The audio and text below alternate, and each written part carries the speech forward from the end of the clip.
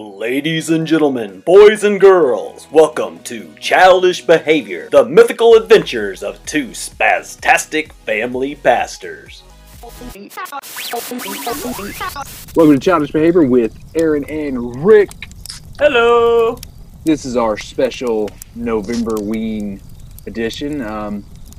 Why are we at a campfire? I want to tell spooky stories around the campfire, so I thought, why not have a campfire? I don't like spoopy stories. Oh, come on. Really? I don't want to be scared. I don't like that. I like being scared. You've never sat around a campfire and told spoopy stories? Not intentionally. Oh, come on, Aaron. All right, so this is what we're going to do. We got to set the mood, all right? You got to get a s'more. So here's some marshmallows. And you got to... Are these gluten-free marshmallows? Yes. I think technically all marshmallows are gluten-free. Yes. That's the spoopy part. They might not be. Woo! And then Aaron had gastrointestinal issues. Woo! Anyways. We're out here at Camp Crystal Lake, and we are... Wait, Crystal Lake? By the campfire, and we're going to tell a story, and I'm going to start us off with our first spoopy story, entitled The Purple Gorilla. I already don't like it. When I was younger, I had an old pickup truck that didn't run very well. I was constantly needing to repair it, but I couldn't afford anything better. One evening, I was driving home from a camping trip out in the mountains, and it started sputtering, which was not a good sign. It would soon stop running. Luckily, there was a farm up ahead, so I pulled in and stopped. I knocked on the door and asked the farmer if I could use his phone to call for help. Unfortunately, he didn't have a phone way out there in the countryside, so I asked him if I could spend the night in his barn, maybe use his tools to fix my truck in the morning. Now, you know how farmers are, always willing to help folks out and all. So he said that he would, and it would be just fine. He even invited me in to have dinner before turning in for the night. We had a nice dinner of beef, potatoes, and beans. Man, it was good. And then he showed me into the barn so I could lay out my sleeping bag on the straw. It was a real nice barn, and I was sure I'd get a good night's sleep. But just as he was leaving, he said, "There's one thing I figured I should tell you about." So he took me over to a pile of straw and pushed it out of the way, revealing a trap door in the floor. He grabbed the iron ring on the door and pulled it up. There I saw stairs heading down into the dark, and I followed the farmer down the stairs. And at the bottom of the stairs, there was a large oak door with an iron bolt. The farmer pushed the bolt across, and we walked on. A few yards farther on the clear door, made of bulletproof glass, 12 inches thick, it had a combination lock. I watched as the farmer opened it. 12, 23, 7. And then he swung the door open. Past the door was a huge cage made of 3-inch round titanium bars. But that wasn't what caught my eye. What I saw was a huge monster in the cage. It was gigantic. It was covered with purple fur, and it was asleep.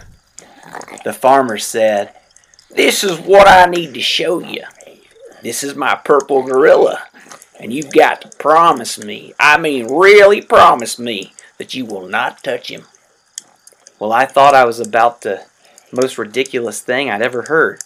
And of course I'm not going to touch a giant purple gorilla. Come on, please. And so I promised him, and I thanked him for showing me his secret. Then we made our way back to the surface. He closed the glass door. He spun the lock. He closed the steel door. He closed the oak door, slid the bolt back in place, and he climbed the stairs. And then dropped the trapdoor closed. Then he spread straw back over the trapdoor to hide it. Well, I was tired, so I laid out my sleeping bag and hit the hay. You get it? And the farmer went back to the house. But I just couldn't stop thinking about that purple gorilla. What a magnificent creature. I wonder why the farmer didn't want me to touch it. It was asleep. So what was the harm? What would happen? I mean, if he was asleep, finally my curiosity got the best of me and I couldn't fight it any longer. I jumped up and went over and brushed the straw from the trap door. I grabbed the iron ring on the door and I pulled it up.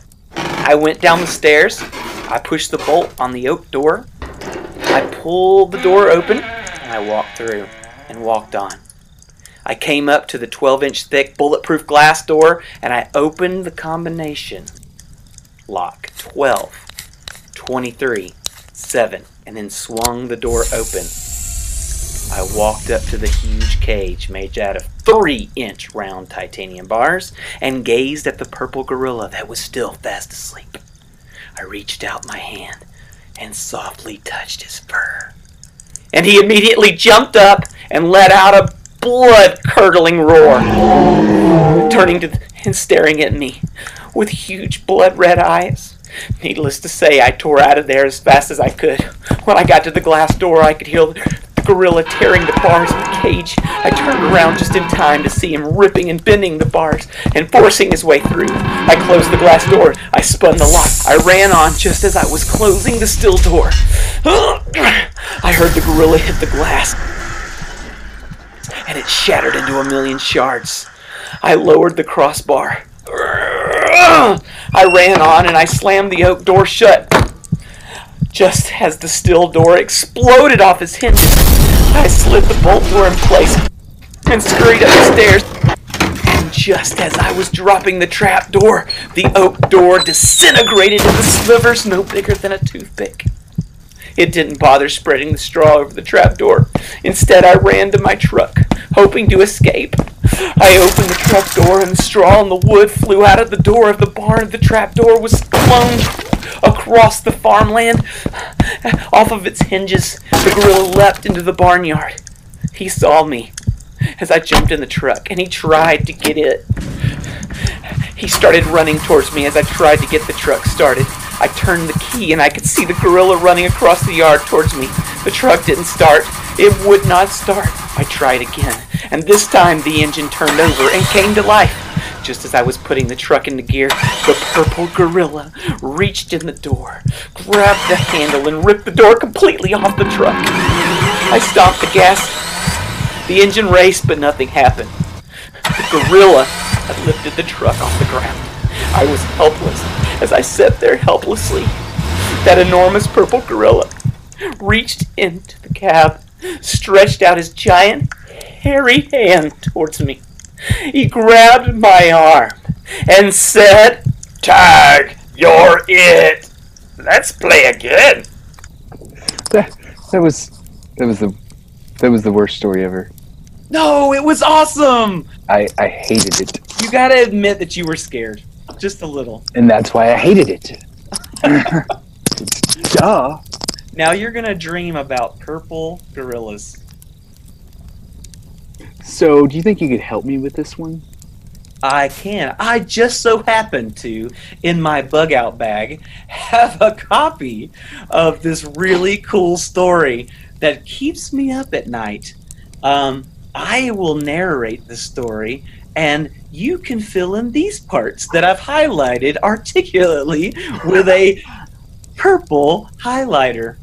Well, I'll try to read it over the campfire. Well, just lean in close, but don't let the script catch on fire, okay? Oh, there went. Now, this is a real horror story. And then he pulled his hand back, and there were fourth-degree burns. Yeah, try not to. Yeah, we'll have lots and lots of aloe that I'll just slather all over it. The Boy Scout way, always be prepared. Okay, this story is entitled, "And Now I'm Going to Eat You." I already hate it. All right, here we go. It was a dark and stormy night, and a man came into the hotel lobby soaking wet. and said, Give me a room. "I'm sorry," said the desk clerk. "We only have one room, and it's haunted," I don't care. said the man. I don't believe in ghosts. The clerk said, "All right. I warned you, sir." The man grabbed his key, went up the stairs, and laid on his bed. Read his newspaper, and heard a voice. Got you where I want ya, now I'm gonna eat ya. The man went, Eek! jumped out the window, and ran away. About an hour later, a wrestler came in to the hotel office. Give me a room, you pencil neck. Yeah. The clerk said, "I'm sorry, we only have one room left, but it's haunted." I ain't afraid of no pencil neck ghost. Give me the key or I'll slam you. The clerk said, "All right. I warned you, sir," as he hesitantly gave him the key. The wrestler went up to the room, started flexing his muscles in the mirror, Yeah. and after a minute, there came a voice. Got you where I want ya, now I'm gonna eat ya. The wrestler went, Eek! he jumped out the window and ran away. After about an hour, a kid came into the office. Hey, mister, I need a room. "I'm sorry," said the clerk. "There's only one room left, and it's haunted," I don't care. said the kid. I need a room. "All right," said the hotel clerk. "I warned you." And he gave him the key. The kid went upstairs to lay on the bed, watch a little TV, and then he heard a voice. Got you where I want ya, now I'm gonna eat ya.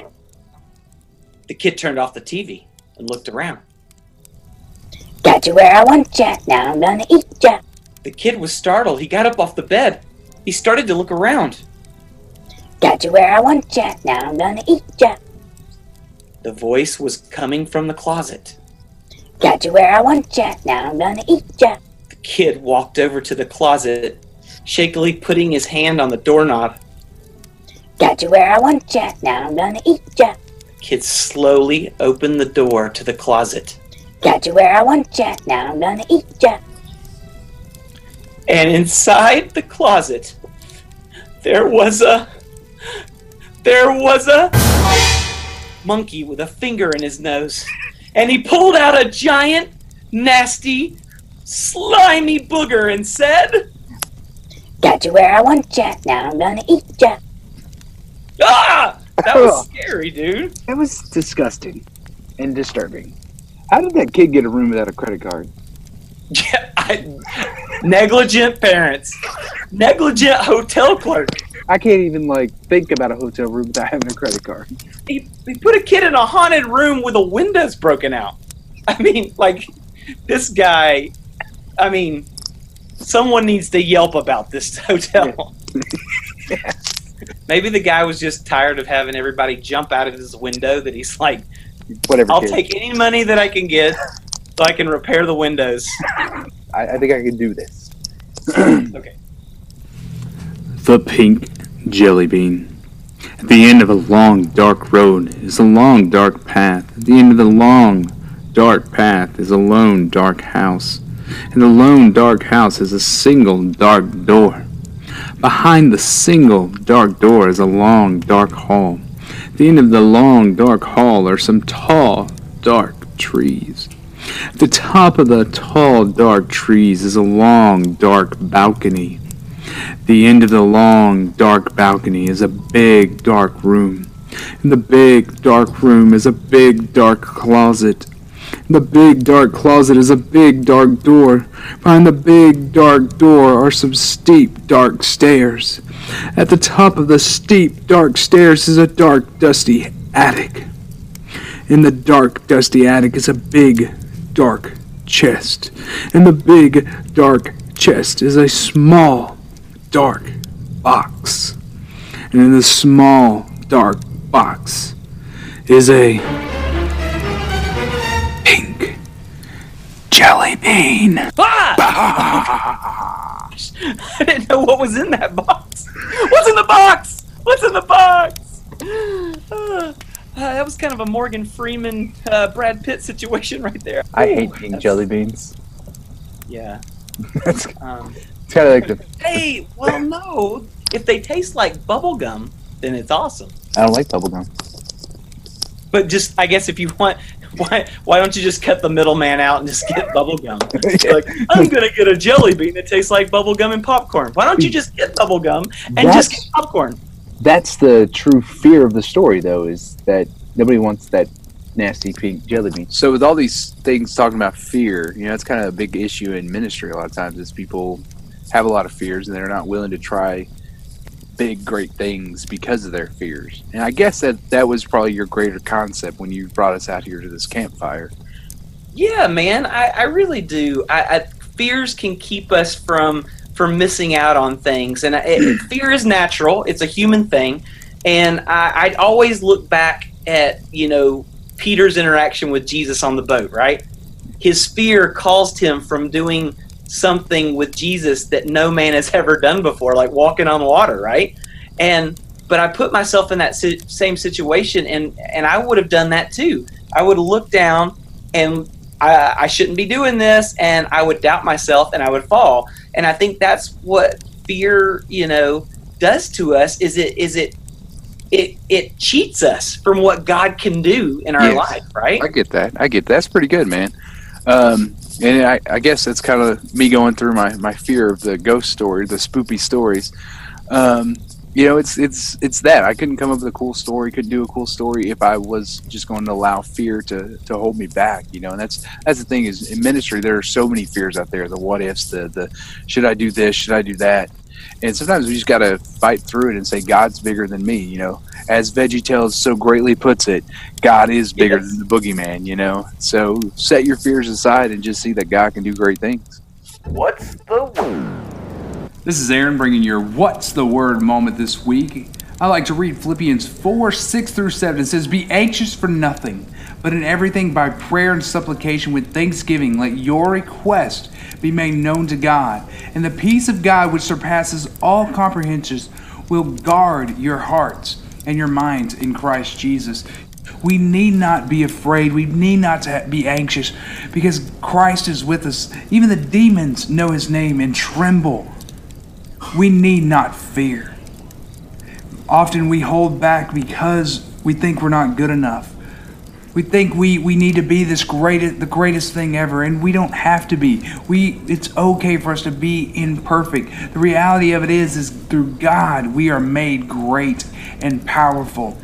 I'm nobody special, but with God, I can be made into something special.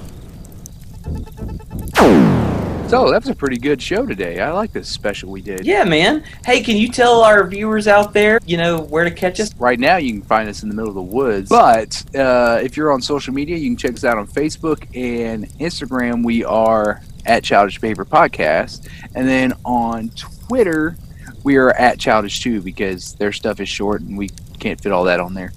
Yeah. So check us out, like us, follow us, share us, whatever you want to do.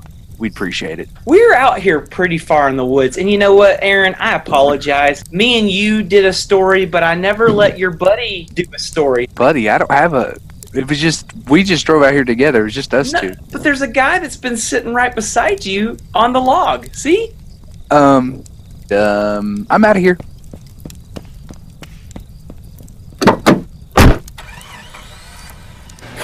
Well, folks, Aaron forgot that he was my ride.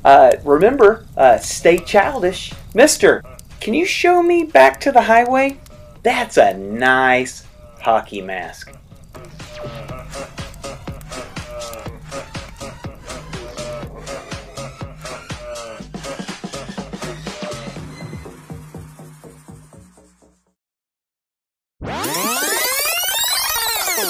Hey, yeah there, this is, T. Ferguson, in the legal department. I just have to tell you guys that, Childish Behavior, Rick and Aaron, they don't, own the rights to these Boy Scout stories. or anything else pretty much, we're going to have to set up a tattletale line. So be on the lookout for that. But this is just so nobody sues us. Gotta look out for these two knuckleheads. So have a good day.